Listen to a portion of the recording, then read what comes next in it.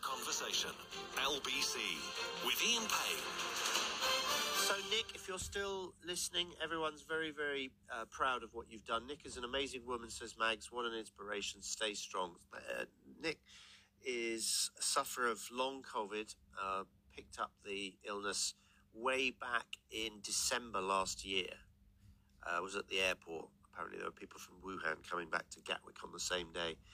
So she, poor thing, has been suffering this. But, you know, I think I really admire the way in which she's come forward and talked about it, because it's important that we hear from people. You don't want to scare people, but you need to know that this isn't just like seasonal flu. It is, and it does affect people differently. We need to be careful. So do you think Maureen's got it right? Maureen, the Yorkshire former... Conversation, LBC, with Ian Payne. So, Nick, if you're still listening, everyone's very, very proud of what you've done. Nick is an amazing woman, says Mags. What an inspiration. Stay strong. Nick is a sufferer of long COVID, picked up the illness way back in December last year.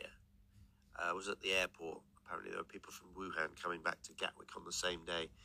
So she, poor thing, has been suffering this. But, you know, I think I really admire the way in which she's come forward and talked about it, because it's important that we hear from people. You don't want to scare people, but you need to know that this isn't just like seasonal flu. It is, and it does affect people differently. We need to be careful. So do you think Maureen's got it right? Maureen, the Yorkshire former... This is Kate Borsay in for Phil Williams, 7 to 10 p.m, doing a live broadcast on Thursday, February the 18th, I think. Of the Long COVID Support Group. Good evening to you, Claire. Hi, good evening. Hiya, Claire. Welcome back to the show. Nick Mitchell is with us as well. She's been suffering from a variety of long-term medical problems since contracting COVID-19 last year. Good evening to you, Nick. Hi, Kate. Hi. Hiya, welcome onto the show. Claire, let's start with you first of all. This will be a welcome move, I know, but does it go far enough? Does the government need to think beyond key workers who are suffering from long COVID? I mean, obviously, in an ideal world, that would be the case. I'm not sure what's practical in reality. I think in the EU, there are several countries that are recognising long COVID, or indeed COVID, as an occupational disease. So I think a good first step would be to get, at the very least, I think the government should be compensating frontline workers, be they people who work in supermarkets, teachers, obviously NHS workers, taxi drivers, but ideally, you know, there's a huge swathe of people who've been financially completely, you know, left on their knees by this.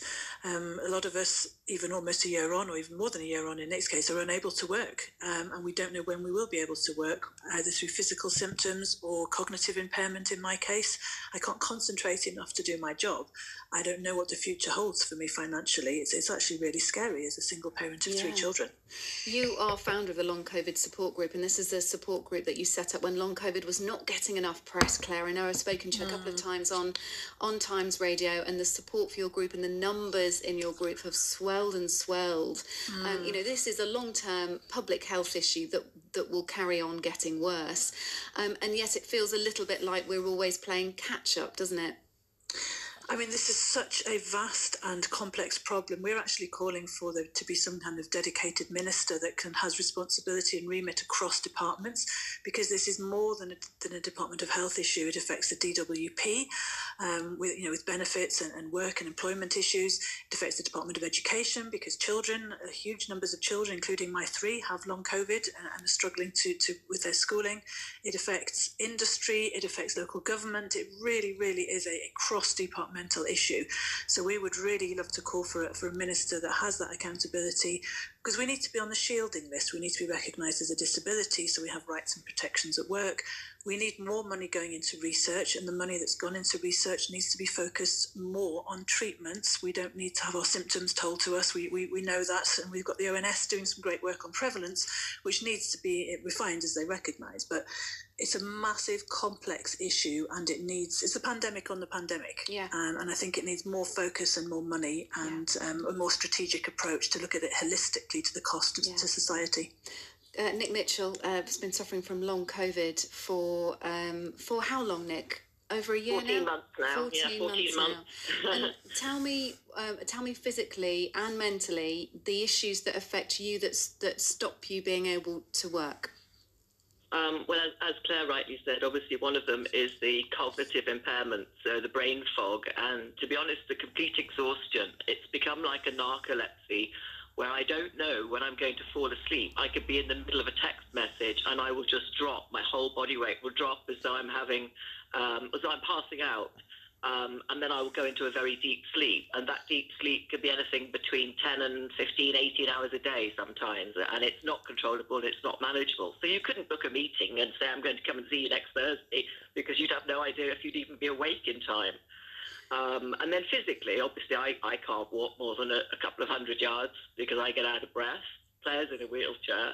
93% of the group that was surveyed in conjunction with Body Politic and ONS have not been able to return to full-time work. And as Claire rightly says, I have had not a penny of any benefit, not a COVID benefit. So you're or getting nothing at all, Nick? Nothing, universal credit, nothing at all? So nothing. How are you surviving? Luckily, I've got a property that I rent out, and I did have real problems getting any tenants, obviously, in the first pandemic, because everyone wanted to be with their parents and their loved ones.